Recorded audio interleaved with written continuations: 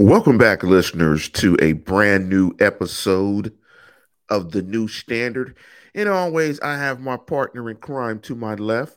What's up, Big Neil? Gorgeous day, Lance. We are in the home stretch before the 2023 NFL draft, and I will promise you I will do my best to not make the formal declaration the way most broadcasters do and having to always announce it as the 2023 NFL draft. That's annoying. We can just call it the draft. We'll call it the draft. The Steelers are picking 17 overall. A lot of rumors floating around about where they might trade up. Which of their three top 50 picks are in play for them. Perhaps they're going to use it to dangle to acquire some more capital or maybe even move up for a player that they need. Pay attention, Dan Less.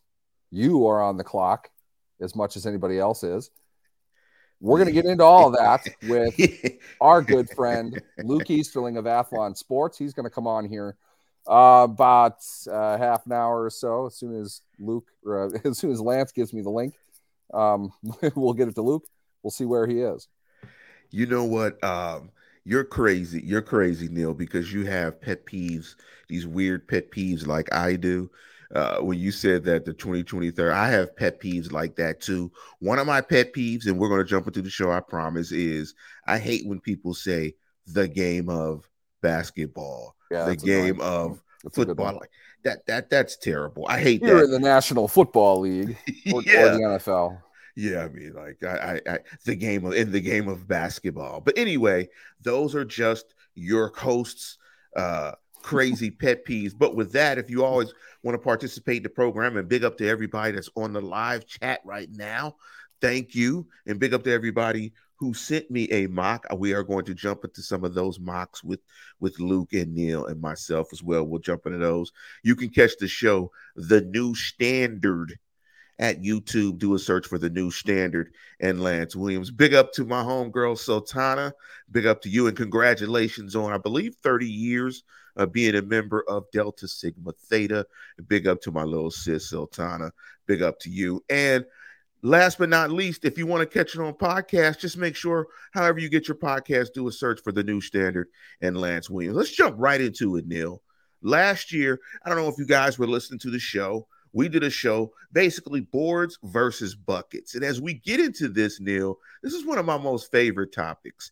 Neil, why don't you break it down, Neil, for us, the difference between boards versus buckets. When I say boards, I mean typically when you see websites, you see this linear draft board, this vertical draft board, player 1, 2, 3, 4, 5, 6, 7, 8. But you did a great job last year in explaining the difference between boards versus buckets. I want you to bring that back. And also, I want to thank you for sending me that graphic. I wish I could post it here. There was a nice graphic, and I may be able, if you have a link to the graphic, Neil, send it to me. I'm going to put a link so we can show the graphic of what buckets look like. But quickly break down boards versus buckets. Boards versus buckets. What we're really talking about here is organization. When you are trying to come to a decision, the most information that you can get is what you want. But when you get all of that, how you filter it down is ultimately what leads to your decision. A lot of this is kind of rooted in logic, and this is kind of how computer science works. But the idea is when you have, say, 30 people, simple number, 30 people involved in evaluating the players who are available, contributing to the overall organizational philosophy for what they want in a player, what the team's needs are this year, 2 years, 3 years, 4 years. You have a lot of checkpoints that qualify and disqualify certain players. It is not a simple process, but the idea of creating one vertical board in which 300 players are ranked doesn't lead you to a decision, because you can't really say why player ranked number 13 is any better than why player than player ranked 25. And that gets even harder the deeper into the board that you go. What is the reason why this player is rated higher than that player? They're not I feel the best way to describe this is the Pittsburgh Steelers are not drafting for the NFL. Okay. Your typical mock drafters, I employ them. I was one. I read these things constantly. I love mock drafts. I'm not trying to rip on the effort that goes into them, because there's a skill. It's just not the same as what teams are doing, because teams are drafting for themselves. They're drafting 1 out of 32 in a normal round, 32 picks, one player with one pick. There you go. That's awesome. When you are doing a mock draft, you are essentially drafting for every team in the league. And that means your focus is on the players who are available and where you feel they rank in comparison to other players in the draft. That's not how you do it if you're a team. You are drafting based on your specific needs, the direction that you want to go in as a team, where you are financially, what you feel that you can do with the players that you currently have as far as extensions, whether you want them long-term. There are a lot of things that teams have to evaluate that your average mock drafter doesn't.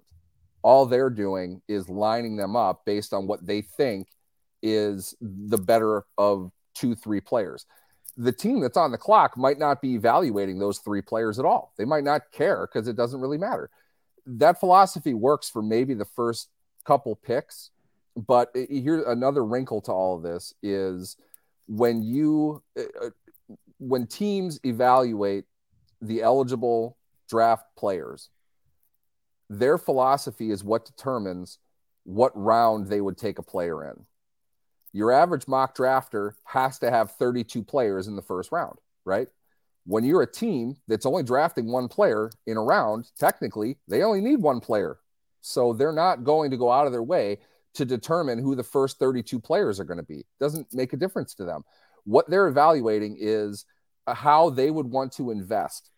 Player in a first round pick, it is literally as simple as this. A player that meets the first round grade criteria for Team X is this at these positions. It's this size, it's this weight, it's this kind of character reference, it's this level of experience at this level of a school. All of these things come into play. Therefore, there are not even close to 32 players that meet their first round criteria in a draft. In fact, what I'm hearing right now is a lot of teams don't even have 20 in this particular class. A really strong class typically would be a team would have 23 or 24. They usually don't. So when you know all of that, you don't have any value in lining them up vertically. What you need to do is bracket them with the traits that meet certain rounds and then evaluate that based on your team needs. Okay. We can take the Steelers. This is my opinion. I'm not speaking for the Steelers because usually a team isn't drafting to fill an immediate need right away. They're looking at it 3, 4, 5 years down the line. They got to get him in. They got to coach him. Okay.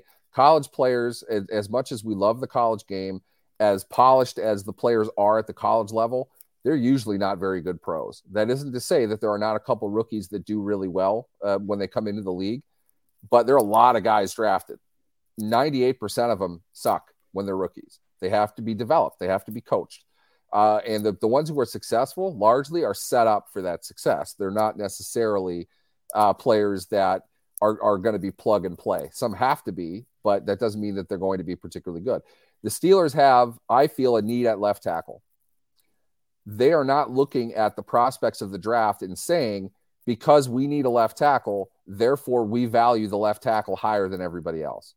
What they're saying is left tackle is a position that we want to invest a premium pick in. So who fits the criteria that we have for a first round pick among a tackle? In other words, what does this class, these players, what do they have that meets our criteria for a first round grade? They might not have any. There might not be any available. And if there aren't, they're not drafting a tackle in the first round. Okay. When you have a vertical board, the logic says you take the highest rated tackle that's there. That's not how teams do things. When you have a bucket, and you took it down, Lance, just before I was getting into it. A bucket mentality says our philosophy comes first. So there is the possibility, if not the probability, none of the players who are available to draft meet the criteria of what we want in a first round pick at this position. Of the ones that do, though, they're going to be lined up with each other without saying one over the other necessarily. Who meets a round criteria that we have? Okay, let's say that there's 2 of them at 3 positions that we want to prioritize this year. So there are 6 prospects that they're going to look at within the round. When they're on the clock, usually the decision is right in front of them, and it comes down to who's making the final call on this. There might be only one guy. There might be none at that point. A first round bucket means these are players that met this team's first round grade. If they meet that bucket, they don't always, because like I said earlier, you might have a class in which you objectively evaluated them and found that there were only 19 of them. Now, if you're picking 20th, logically, you're not going to take a guy that you have a first round grade on. Steelers have done that a lot. What teams tend to do is they create the next bucket down the line would be something called like 1A or 1+ or something to that regard to separate it from what a true first round grade would have, but a guy who you would take at the back end of the first round if there aren't any other first round grades available. They're better than a second round grade, but they don't fit the philosophy of a first round grade. The Steelers have taken a lot of guys like that. I know for fact that's where they had TJ Watt. That's where they had Bud Dupree. That's where they had Artie Burns. The decision came to them because these players were who was left, and they were not given first round grades by the Steelers for a variety of reasons. I'm not saying that's bad. Just not all of them fit. Some of it is experience. TJ Watt didn't play a whole lot in college, so they wouldn't consider that to be a first round trait. It happens. What this graphic is doing is this is from Jack Dufflin on Twitter. If you want to follow him, I think he's English, but he's a big Browns fan. I know we can hold that against him, but he understands data management and organization to a very high level, and he has insight within the working operations of an NFL team. What he came up with in this graphic is as close to what I have seen from NFL teams and how they organize their evaluations. What he's doing is he's taking the players with the traits that he knows the Browns are looking for and kind of reverse engineering the process and saying, these guys fit in these buckets and they have these traits. So it gives the user a really good snapshot of the players that they are serious about in each of these rounds. Notice how it doesn't suggest in here the players with a third round grade are worse than a player with a second round grade, which if you think of it logically, there's a lot of players who are out there. They kind of come together in the middle to form a pretty wide group. What this is doing is it emphasizes the team's philosophy. They're saying this makes a third round grade, this makes a second round grade. Either of those things, it's not a negative. It just means we're going to focus on this in this round. This is the type of player that we expect to get in the third round. I know for fact, a great example, people probably remember Ross Cockrell with the Steelers. Ross Cockrell was a player the Steelers had a fourth round grade on. And I talked to Ross about this because I remember watching him. I liked his game a lot. I wasn't sure how high he would go, but he looked like a solid potential pro. He said the Steelers called him like 10 times. They were all over him. And Cockrell said he got the idea, like they were really interested, like he might go in the first round. And he eventually asked whoever he was talking to, and he didn't tell me who it was, but he eventually asked, where do you see me going? And the guy said, oh, we got you in the fourth round. And Ross like laughed. He was like, geez, these guys are gassing me up like crazy here. They're telling me I'm a fourth round pick. He went in the late third. The Steelers were going to take him in the fourth round. The Bills jumped ahead of him and took him. The second that the Bills cut him, though, which was due to a coaching change and a schematic change, the Steelers were the first people on the phone. And Cockrell started like 2 weeks later. He was a player that met their philosophy for what they would evaluate for a fourth round pick. That did not mean they weren't interested in him. When you line them up vertically, you don't get to make that decision. You are a slave to a very thin, shallow level of projection. When you have buckets like this one, what you are able to do is Lance, you got us all switched around now. What you're able to do is draw from your philosophy and then organize it to a point you can make very simple decisions instead of your fantasy football draft, which you go through one at a time and cross them out.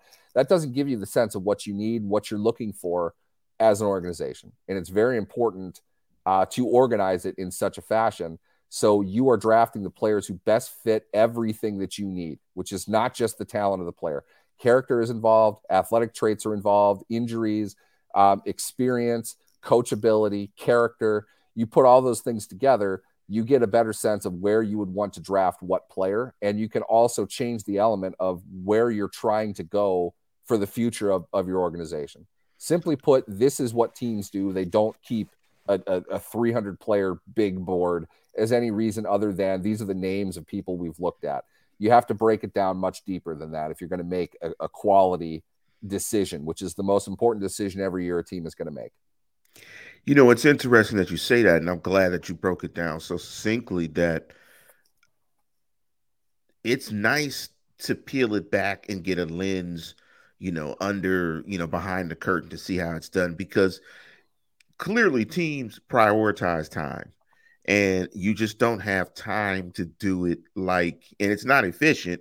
You don't have the time, and it's not efficient to do it like we see it on consumable products like The Athletic or ESPN or so on and so forth. But they do serve their purpose, because for us, and many of us that, don't watch a ton of college football and are not scouts, it gives us a basic backdrop of the players who are going to qualify for the draft, which is a good thing. Yeah, I mean, it gives us physical traits and that type stuff. And, it's a good thing. There's another thing out there called the value chart. And that's a thing that always floats around as well during this time. And the value chart in the draft is simply there is a number associated with a pick in the draft. So, for instance, let's say the first overall pick is worth 5,000 points. And what's always floated around the draft chart is to try to figure out a logical way in which you can do trades so the value of the trade is relatively even. So, for instance, let's say the second overall pick in the draft was worth 4,000 and you wanted to get the second pick. And let's say you had like pick 20, which was worth, 2,000, and you had pick 78, which is worth, and I'm just throwing around these weird numbers, 1,000. Then you had another couple picks worth 500. You add all those up. If they equal what that second round pick, that second overall pick is, you trade those four players. It lines up. Bing, bing, bang. You can do the trade. The NFL value trade chart kind of works kind of really good for, when you're not in the process, to give you kind of a bit of a structure on how it may work. And I've always been told that some teams use the value chart, some teams don't. What's your knowledge in terms of the Steelers? Do the Steelers use the chart? Is it something that they reference? Do they kind of have their own value in terms of how they assign a value to picks and what they kind of think they should get for a pick if they give up a pick? Because I asked this because my next question is, what do you think the Steelers are going to do with that 32nd pick? Because there's a lot being said that the Steelers are going to aggressively move up and leverage that 32nd pick to kind of leverage it with the Bears and try to move up and possibly select Paris Johnson. What's your thoughts on all that? An excellent question. One that, we probably planned ahead of time. But I posted a link to this in the chat. Unfortunately, it doesn't link out very easily for you. But Jason Fitzgerald and Brad Spielberg are two guys that Jason built Over the Cap, an excellent NFL resource in terms of salary cap information. Brad, somebody I've been familiar with for a while. I've talked with him many times, a Minnesota guy. They have both worked within NFL front offices before, and they have great insight into how all this works. And they are both very high level mathematical people. They put together a more modernized version of what's typically called the trade value chart. What that does, as Lance explained, is it gives value in a numerical way to each pick of the draft. the idea is to show, based on history and to some degree, and this is where the old chart needs to be updated, financial value, because now rookies are paid in a slotting system. They're worth a predetermined amount. We know that. So the value level changes quite a bit. Back in the day, the top pick got like this third highest contract in the game the second that they signed. That's not the case anymore. So it's not that pick isn't valuable. It's a lot financially, it's a lot more valuable now because they're paying still half as much as Sam Bradford got in the last year before the rookie wage scale. So this chart is giving you a numerical value. And the idea, it's really simple. It's a sum-based thing. You add up the picks involved in the trade. And from there, it's giving you a sense of what each team is going to get from that trade. Whether or not a team finds that to be acceptable, whatever, if it's dead on equal, if there's a gap one way or another, it's a way for both teams to evaluate at the same level what they would be getting hypothetically in the event of a trade. Now, the interesting thing here, and we've heard the rumors. Let's address that first and foremost. I've heard this. I truthfully, I heard this a month ago from somebody close to the Bears. The Steelers and the Bears were in conversations about some type of swap for 17 and 9. That, first off, teams, they have those conversations with everybody. It's only strategy. Most of them obviously don't ever come down to it, but what they're doing is kind of evaluating, if this happens, what do we do? What's our reaction to it? What that would represent, a trade between another one, in fact, between Chicago and Pittsburgh, it would represent, and I don't know this factually, it would represent the Steelers wanting to be aggressive for a player that they feel would be available at 9. In the event that player is available at 9, that's the spot the Steelers feel they would give up the least to move up to get. I don't think it's a coincidence that if you look at this chart, the 9th pick, 1887, that's the point value for the 9th pick, is very close to the point value of 17, which is 1564, plus 1028, which is the value of the 49th pick. From there, I'm not saying it's a straight up swap. They'll add in picks to maybe get that number closer. The bulk of that deal, though, clearly is the Steelers giving 17 and 49 to move up for the 9th pick, and then add in everything else to equalize the numbers a little bit more. To me, that suggests the rumor is legitimate, that they are discussing that, and both sides should take it seriously because it looks like it's beneficial for both of them. For the Bears, they get a second-round pick back. We have their second-round pick right now, 32 overall, and probably another pick on top of that somewhere, wherever they would negotiate. Maybe it's one of their 7ths this year. Maybe it's the 5th-round pick the Steelers hate so much next year. They still have that. They're going to get rid of that as quickly as they can. It equalizes the trade out a little bit to the point where this really does kind of make sense for both teams. The question for Pittsburgh would be, who would they want to move up to get? If we look at it again, and if you have watched the show for any amount of time, you have heard us express some consternation with Steelers left tackle Dan Moore /less. We don't feel Dan Moore is a core player. He's not a guy that probably should be starting. Paris Johnson is a name that has been bandied around as far as being available at 9 for Chicago. He's usually mocked to Chicago at 9. Maybe Chicago doesn't like him all that much. Maybe they're not into him. They might be more interested in adding more picks and finding a tackle at some later point in the draft, maybe at 17, maybe at 49. But they feel that there's more value coming to them by giving the Steelers the opportunity to take whoever would be there at 9. Paris Johnson being one of them. Paris Johnson being the big left tackle from Ohio State. Most people seem to consider him the top tackle prospect in this draft.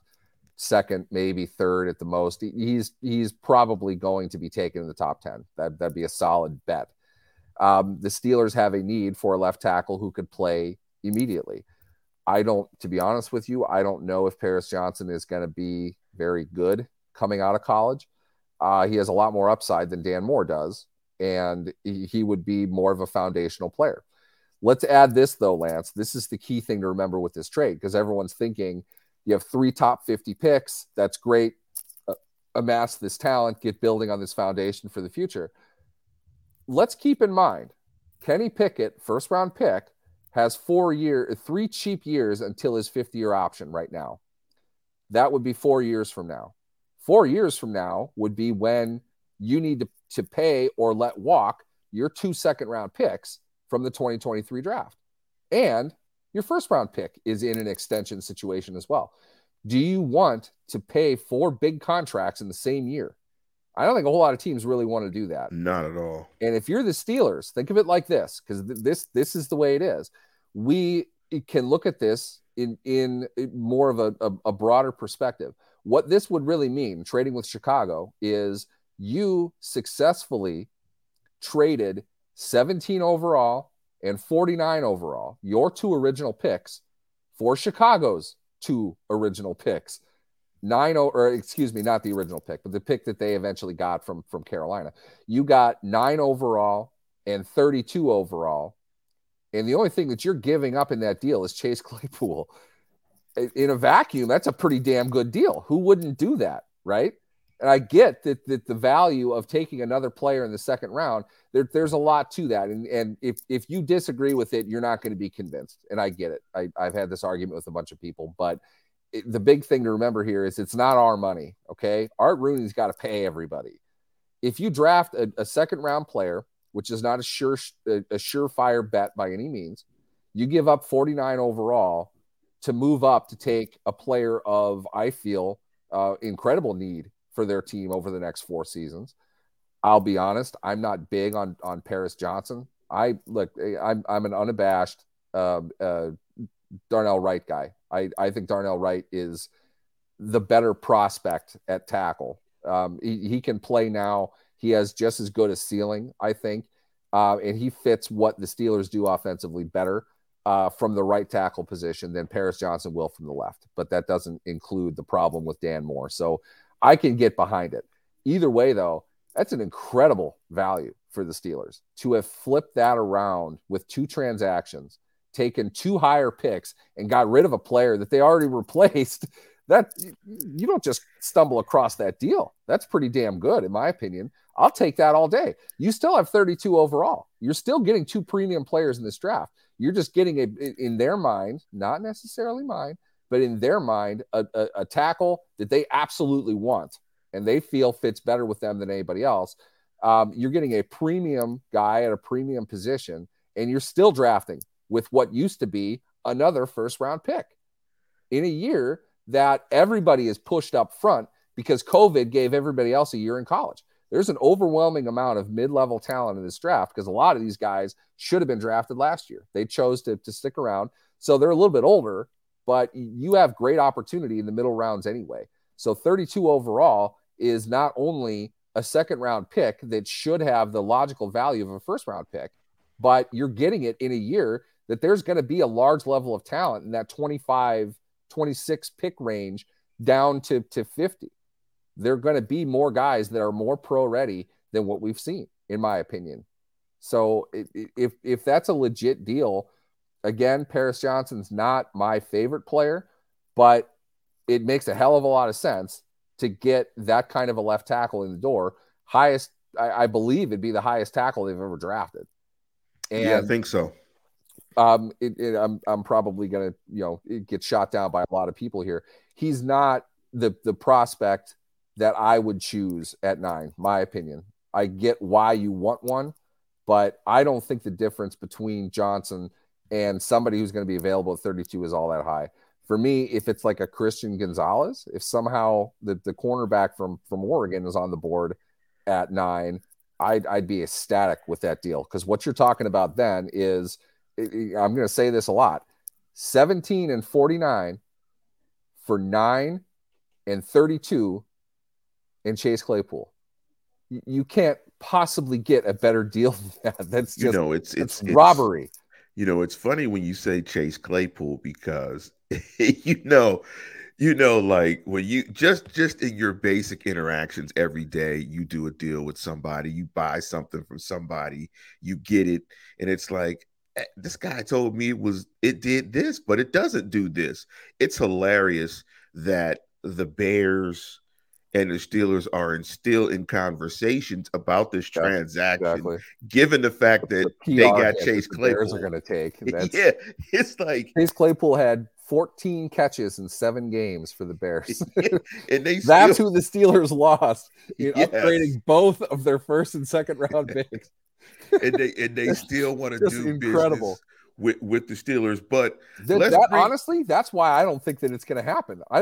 From a PR perspective, the Bears would want to deal with anybody other than the Steelers because they took their draft. I mean, they're the worst team in football. They're able to get a lot of it back with the trade with Carolina. So I'm not ripping Ryan Poles, who's got a tall task ahead of him in building that team. But at the same time,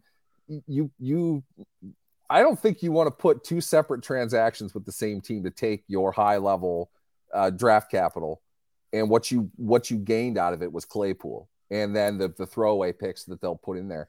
It just doesn't make it look very good, and it wouldn't surprise me if they don't do the deal because of that. Yeah, that's like when a guy introduces you to a young lady and it doesn't work out, you're not taking his recommendations the next time.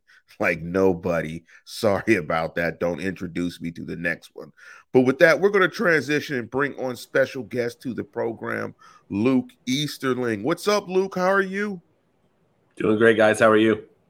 We are doing fantastic, Luke. We wanted to bring Luke in because Luke is a resident draft expert. Now, Luke, let me get it right. You're at Athlon Sports, correct? That is correct. And make sure before we get out of here, you share your social and everything with the listeners and fans so everybody can chime in and interact with your content. We brought you on, Luke, because we want to jump into your mind. And first of all, you heard us talking about the rumor of the transaction possibly with the Bears and the Steelers moving up to possibly get to number 9. What are you hearing about that? I mean, I'll preface this right away. I'm not a hearing guy. That's not really my game. I'm not I'm not a sources dude. I'm not a NFC scout told me this. That's not my game. I don't know about any sort of actual breadcrumbs with that. What I try to do is, if that were the case, if they are talking, what does it mean for both teams? How would it work out? Does it make sense? I try to stay in the realm of that sort of thing. So, I mean, listening to what you guys just said, that's really the only caveat I would have to those discussions is Ryan Poles going back to Steelers and be like, no, you're not going to get me again. Fool me once. Shame on you. Pulling the trigger, though, with that kind of overhanging situation, teams, that'll be a factor in teams making a decision. Just for argument's sake, let's say Washington has a similar offer on the board. If you're Ryan Poles, you're probably going to go with Washington because, 1, they have a higher pick, but 2, you get to avoid the trap of saying we downgraded 2 picks and got Chase Claypool out of it. That's not, look, if I'm a Bears reporter and I'm in the press conference the day after the draft and Ryan Poles is up there, that's the first question I'm asking. And that's only if I get the first question because somebody else is going to ask him. You can't avoid that. You don't necessarily want that. The idea, though, that you can build a team through the mass compilation of draft picks is highly, highly debatable. At best, it's debatable. Having picks means nothing if you don't draft dudes with those picks. Okay? Yep. In the Steelers' case, this is why I think it makes sense for the Steelers to argue that they need 3 draft picks in the first 50. It's kind of hard to argue against the logic of that. I get it. But when we talk about this financially, you have to assume Kenny Pickett is going to be your quarterback. He's due financially in 2027. Same thing with the 2 second-round picks. And they're entering free agency at that point. You might not have even been able to sign them. Is it worth it right now, knowing you probably don't have the capital to pay that many signing bonuses? Keep in mind, the NFL, it's a league rule. you have to hold 60% of that signing bonus in escrow, meaning you have to have that cash available to you.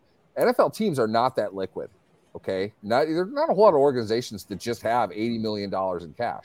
I've talked to somebody that, if people remember the Khalil Mack situation with the Raiders were cash poor.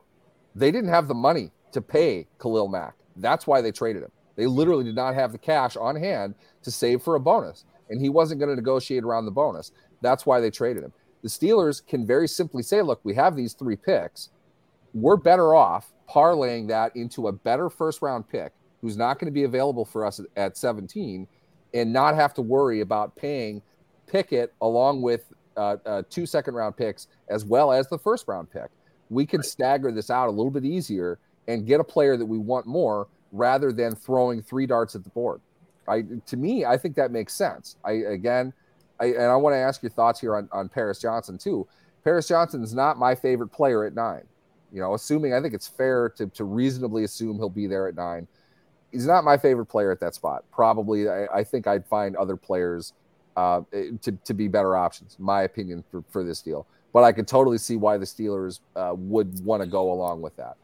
Luke, what are your thoughts on Johnson as a player? Do you see him as a day one starter who can excel? Maybe not Tristan Wirfs, but is he a guy that can come in and play an adequate level on an offensive line in the scheme like the Steelers his rookie season?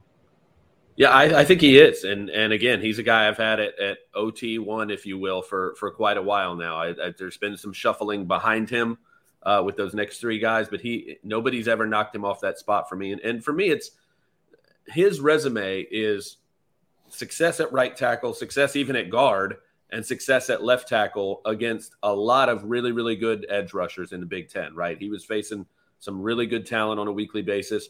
There's nothing physically or athletically that I feel like he's deficient. I feel like he's got the size, the length, the athleticism, and again, experience on both sides as well as guard.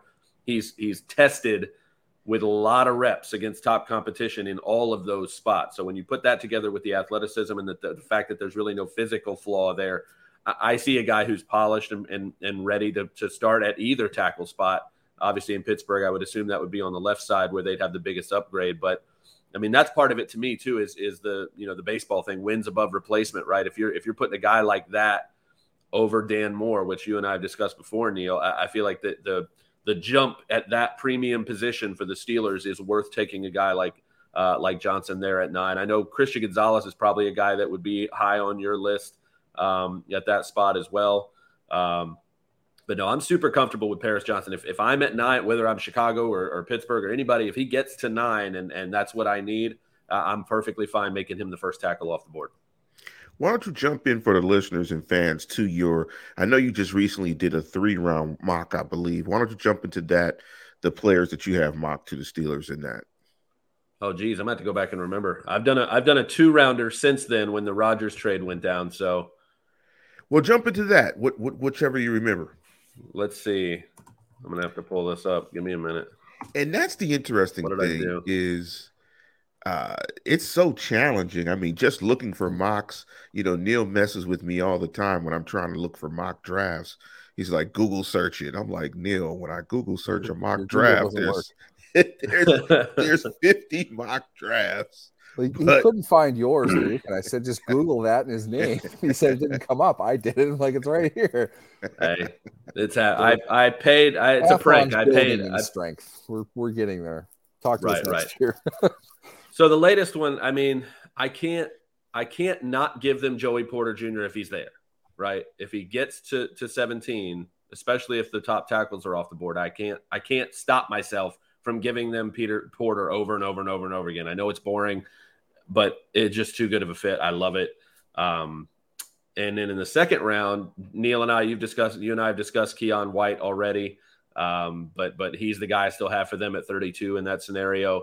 But after that, it's Anton Harrison, the offensive tackle from Oklahoma, who the closer we get to the draft, the more I believe that he is not going to get anywhere near the midpoint of the second round. So I'm not sure how you guys feel about him. I'm a pretty big fan, but he's not. I think Harrison fits more of what the Steelers would want in a tackle, in terms of his makeup and his game. as well as the fact that they don't draft tackles in the first round. So Right. I could see that as all things being equal, that's a reasonable target for them if they do keep the two positions. But then, like, I don't want to keep harping on the same thing, but if that is the scenario they get into, and let's say they go cornerback and tackle with their first two picks and throw in the linebacker as well, whatever order you want to put those three players with Right. Pickett and his extension that's going to kick in cash wise. That's the year they're going to pay Pickett cash. That's three players on extension at premium positions. They're not going to be able to afford it. I'm convinced of that. They want to deal one of their picks. I don't find a way around that. I think Harrison's a great player. If they have to go chalk though, and they have to draft the spots they're at, it makes sense. But it's a rental player. They're going to let him battle it out. But there's only going to be two contracts available, and Pickett's getting one of them. So yeah, best case scenario, those guys all deserve contracts, and you can't give them to them, right? Like that's what you want to happen because you want them to be good players. The interesting thing with Harrison is again, the closer I get to the draft, the more I understand about what the Bucs want to do. I wouldn't count him out at 19. I really think that if the other tackles are off the board and the Bucs can't move down from 19, Harrison could go top 20. So if we're talking about getting him in the second round, it would be a bargain compared to what I think his market value will be tomorrow night. Premium position too. Keep that in mind. We and he's going to be 21. He's going to be 21 his whole rookie year. He's a young guy. He's athletic. The film shows enough. There are definitely some rooms. Yeah, there's room for improvement, but he's a nasty dude, man. He's athletic. He's physical, plays through the whistle.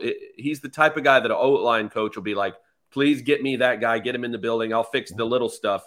He's got stuff I can't teach. I want that guy at left tackle. Yep, I agree with that. If the Steelers go chalk, that wouldn't surprise me. I agree in the sense too, though, that that's a pretty tantalizing option for a late first round pick. If you want to put investment behind that, which is what teams are doing when they draft in the first round, you're looking at, we can't miss. So it's not necessarily about the ceiling, it's about the floor. And he's the kind of guy that's got a nice ceiling, but his floor is pretty high.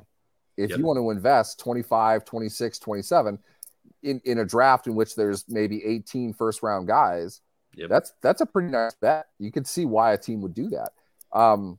That's what's kind of fun about the Steelers having 32 overall. You get the opportunity to kind of say, look, we're going to get a guy that normally would get a 50-year option, but teams are going to pass on him because they don't necessarily want to go for a higher ceiling type of guy, which is why I think Keon makes a lot of sense. A higher ceiling, maybe not quite ready, but a guy that's got a hell of a lot of upside. You don't need to worry about that 50-year option. If he works out, you're going to have to sign him earlier, but if he doesn't, you're not in a real tough spot financially.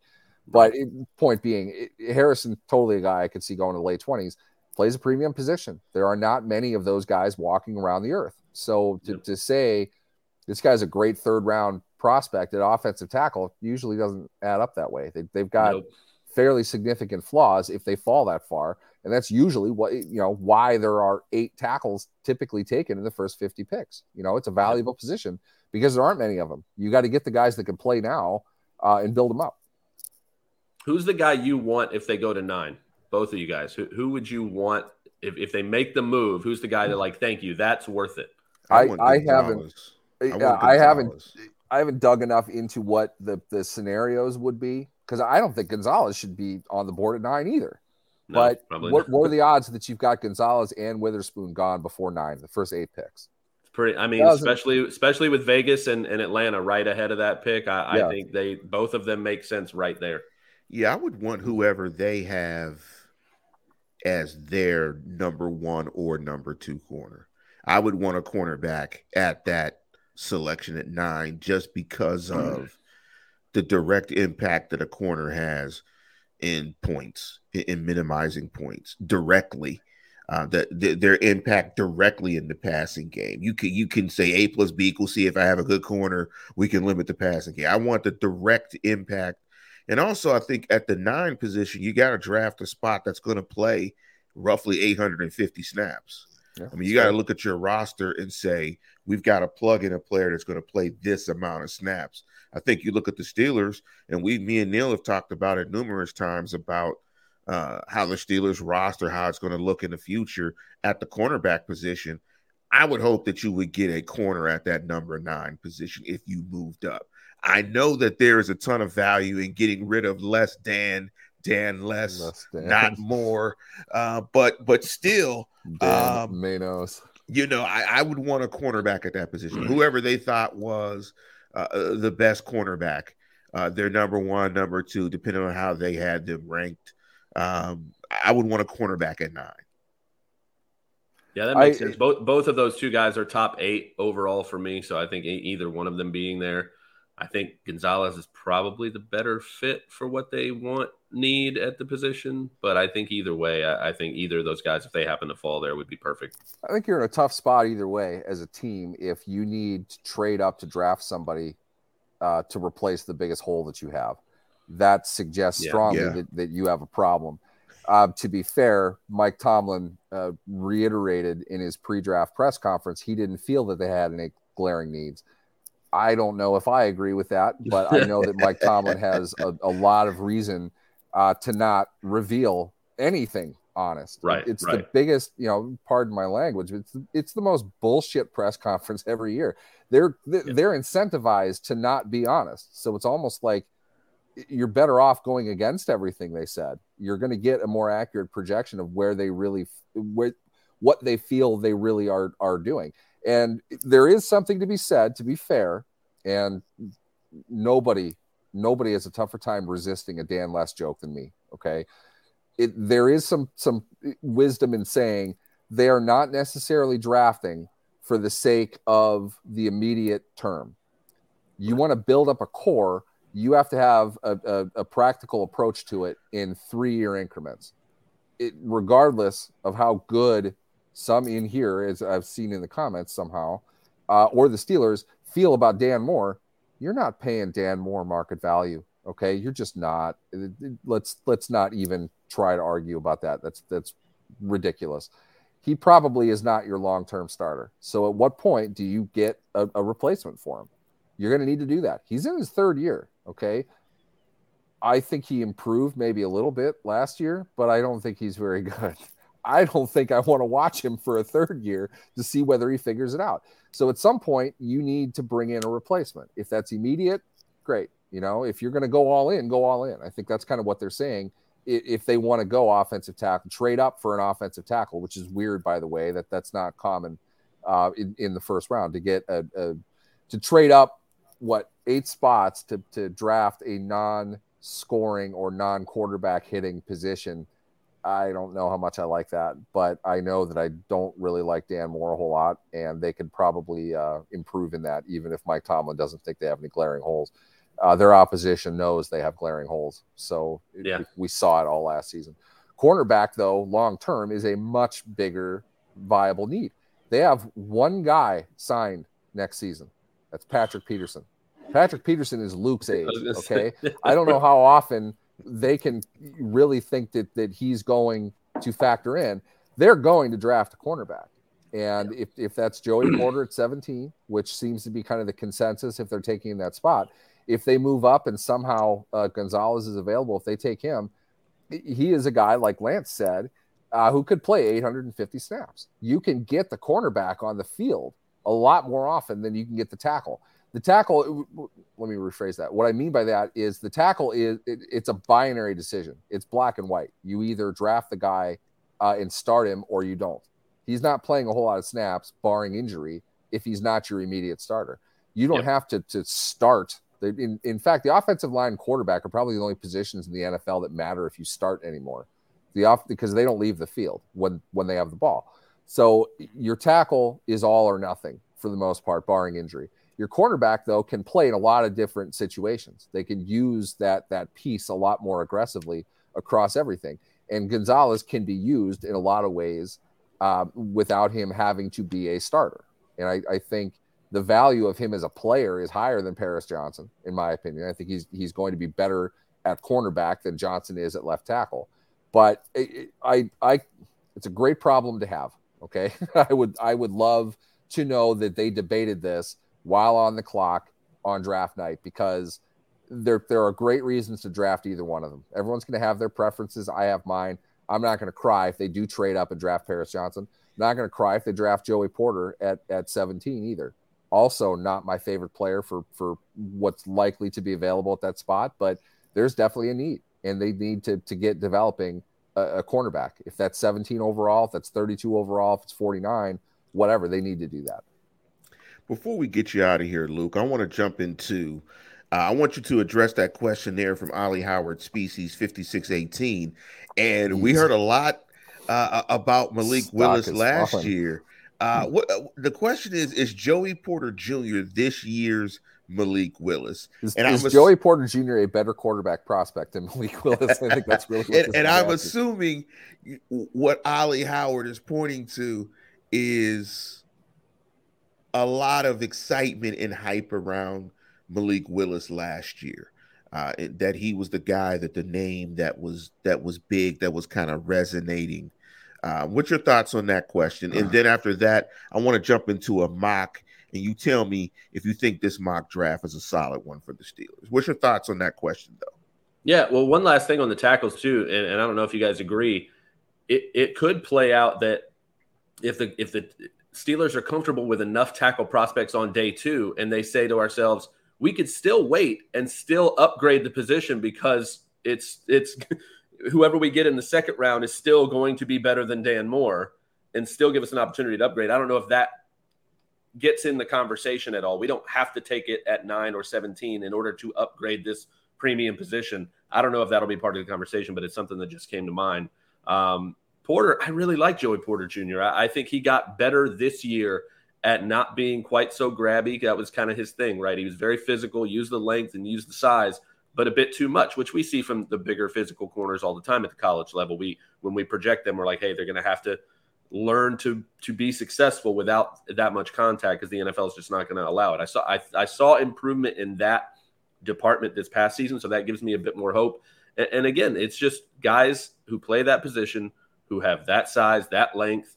And again, when you throw in the fact that obviously his dad played at the game, he's going to have an understanding of how to operate as a pro. I don't see him as a guy who's falling to me, again, in terms of how I evaluate things, whether the league feels that way or not, whether he goes from a guy that the Steelers could consider at 17 to a guy who could be there for them at 32. I'm not quite sure, but he's a top 15 player in this draft for me because I just feel that confident in his physical tools, in the mentality that he plays the game with. He plays corner like his dad played linebacker. And again, as long as you can avoid the penalties, I love that. I want that guy at that position at that size. So I like him as a prospect. Again, he would be under consideration for me at 17, but if he's there at 32, that would be huge.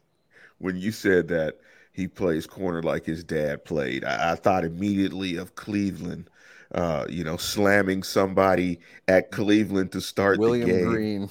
Yes. The pride of Boston College. William Green, the Porter versus Green fight is what launched James Harrison's career. And I like Joey Porter, but I was huge on James Harrison just from preseason games that you saw of him. Clueless, but when he got in and made plays, you absolutely love the guy.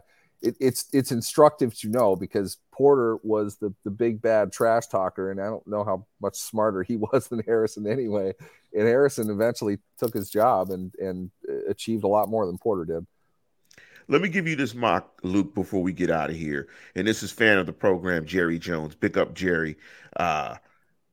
This is his picks. These are his picks. Number 1, he agrees with you, Porter Jr.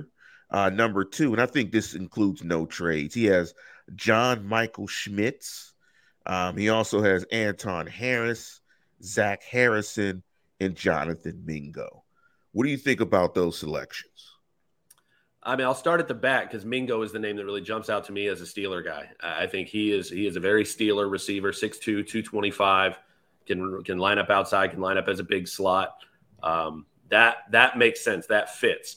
I think he's a second-round guy, though. I don't think he's getting to the third, partly because top 10, top 15. If you look at the top 10, top 15 receivers on really any ranking sheet, so many of those guys are tiny, really, really small guys. And Mingo, maybe Cedric Tillman and Quentin Johnston are really the only top 10, top 15 receivers in this draft. that are above 6 foot and above 190. So I think Mingo, supply and demand is going to say that Jonathan Mingo is going to go a lot earlier in the third round, in my opinion. But I think he'd be a hell of a fit in Pittsburgh. I think that's a very, very Steeler pick. Harrison, both of the Harrisons, again, we talked about Anton earlier. Zach Harrison, I think, is a bit underrated at this point coming out of Ohio State. He's big, he's physical, he's more of a base 4-3 end than a drop and cover, 3-4 edge guy. So I'm not sure how they would use him to make the most of his tools, but he's big, he's a long guy, he's physical, he can hold the run. I think he's a better power run defender guy than an athletic pass rusher. But again, if we're talking, late day 2, third round, I'm super comfortable with that. And then who was John Michael Schmitz? Again, centers are not sexy picks, but man, he's one of the best football players in the draft. I think I have him. Steelers love not being sexy. Yeah, why, I think I have him Hall of Fame centers. Yeah, I have him at 26 overall. I think, and I think he's the best pure center in the draft. Again, that's a pick that on draft day you're going to get like, I guess it's fine, and then 10 years down the line, when you've never had to worry about the center position, you realize, oh, that was a damn good pick. All right, that's fine. That's what you want from your center, and I think John Michael Schmitz is a plug-and-play day one starter that you'll be able to forget about for the next decade. And with his name, you could have just the ads around John Jacob Jingleheimer. Please don't do that. That would be awesome. This is insulting to the legendary Gophers player. That would be awesome as an ad campaign. But Luke, want to thank you for hopping into the program. Please let people know in this busy 48 hours for you, 72 hours, busy next 4 days, where can they find all of your stuff? I mean, it's super complicated on social media. It's at Luke Easterling on Twitter. And then obviously come over to Athlon Sports. We're going to have a ton of great content all throughout the draft, all leading up to the draft. We've already got some stuff up there. I've got 9 burning questions heading into the draft. Like I said, I had a fresh 2-round mock draft right after the Rodgers trade to reflect the new draft order. We're going to have all the rumors, all the news, all the notes coming through the draft. After the draft, we'll be breaking everything down in real time every night. And every morning when everything starts anew, we'll have all kinds of analysis from every angle. So come on over to Athlon Sports, go to the Facebook page, like the Facebook page, follow us on Twitter, Athlon Sports, and check out all the cool stuff we're pumping out there this weekend. Luke will be prominently featured on Sports Illustrated as well as part of their draft coverage team. So look at both spots. He's gonna have a long weekend. We're gonna run him into the ground. There's probably nobody else working harder. Let's go in the draft than Mr. Luke Easterling. Thank you once again, Luke, for hopping on. My pleasure, guys. Enjoy the weekend. So, Neil, without further ado, with the 17th overall selection in the draft, the Pittsburgh Steelers select. Oh, it's tough. It's so hard to make these picks simply because we don't know who's going to be there. There's always a surprise or two. I think chalk is Porter. I'm not as big on Porter as many are, and I think a lot of the hype that he gets is because of who his dad is. Not to downgrade him as a player, but he's not. I don't think he's a great schematic fit. I really don't. I don't. He's not fluid enough to carry guys inside. If he's purely playing cover 3, why are you drafting him 17 overall? Yeah. I don't know if it fits. So I don't like that. Darnell Wright would probably be my overarching guess, and that's because I feel like he would be the best value at the position of need when they go on the clock. That I'm going to go with that. Darnell Wright, Tennessee offensive tackle. Just for I'm terrible at cliches. With something in giggles. I'm terrible at cliches again. I'm going to go with Porter Jr. I think they go with corner just because of the roster composition currently and the direct impact that a solid corner can have on the passing game. I think a critical need is trying to reduce the number of touchdown passes that they gave up last year, which again was ranked 30th in the National Football League. So I think they go into that direction and bring Joey Porter Jr. in. Let me ask you this though, Neil, because Jim Wexell, friend of the program, so astutely points out Did they have dinner with Joey Porter Jr. and Wright? I don't know. I don't follow Okay. dinners. You know what? Because that's just interesting how it works out. But it does make sense that if you're going to take a guy in the first round, you do want to break bread with him and sit. Yes, but it's not up to you either. You know. Yes. I get Tomlin's the cool one. They all love Tomlin. He probably pulls more than his fair share of the top guys to go out to dinner with for a pro day. Just because they didn't, though, doesn't mean they aren't interested. The guy might have gone somewhere else. I don't know. I would hate that. If it was me, I would feel so pressured of who to choose to go to dinner with. And you're pissing somebody off. You're going to get everybody thinking something that isn't tangible at all. As the player, you don't have any choice. It doesn't matter. I mean, what are you basing your selection on? For me, obviously, I would go out to dinner with Mike Tomlin, but he has to offer me. Let's say that he does. It doesn't have any bearing on whether or not they're going to pick him. You know, it isn't connected. If they are requesting to have dinner with him, they're interested in him. Going to dinner with him doesn't mean then they get their interest. It's not like it's a blind date. And they could go to Primanti's too. Yeah. Well, I'll tell you what, if Tomlin took me to Primanti's and I'm a top prospect in the NFL, if he offered Primanti's, I'm turning him down. There's no way. I'm going to Ditka's, coach. I'm not going to freaking Primanti's. Or at least Pepe's, because Pepe's is the better sandwich one of the few Pittsburgh people that really just does not like Primanti's at all. Yeah, Pepe's is the better sandwich anyway. Ask any North Side guy. He'll prefer Pepe's.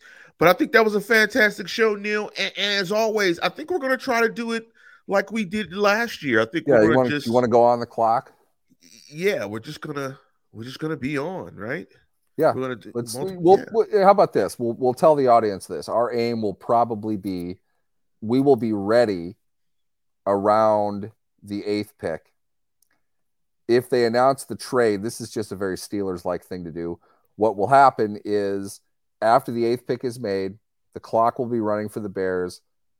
The trade flag will come up.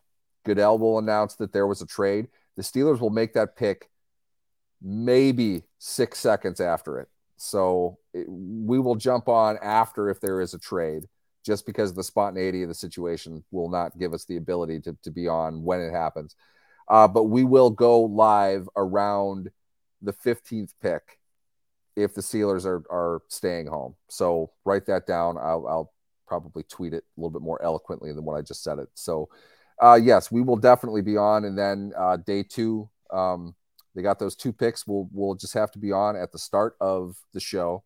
As we know right now, they will make the first pick in the second round, which is 32 overall this year.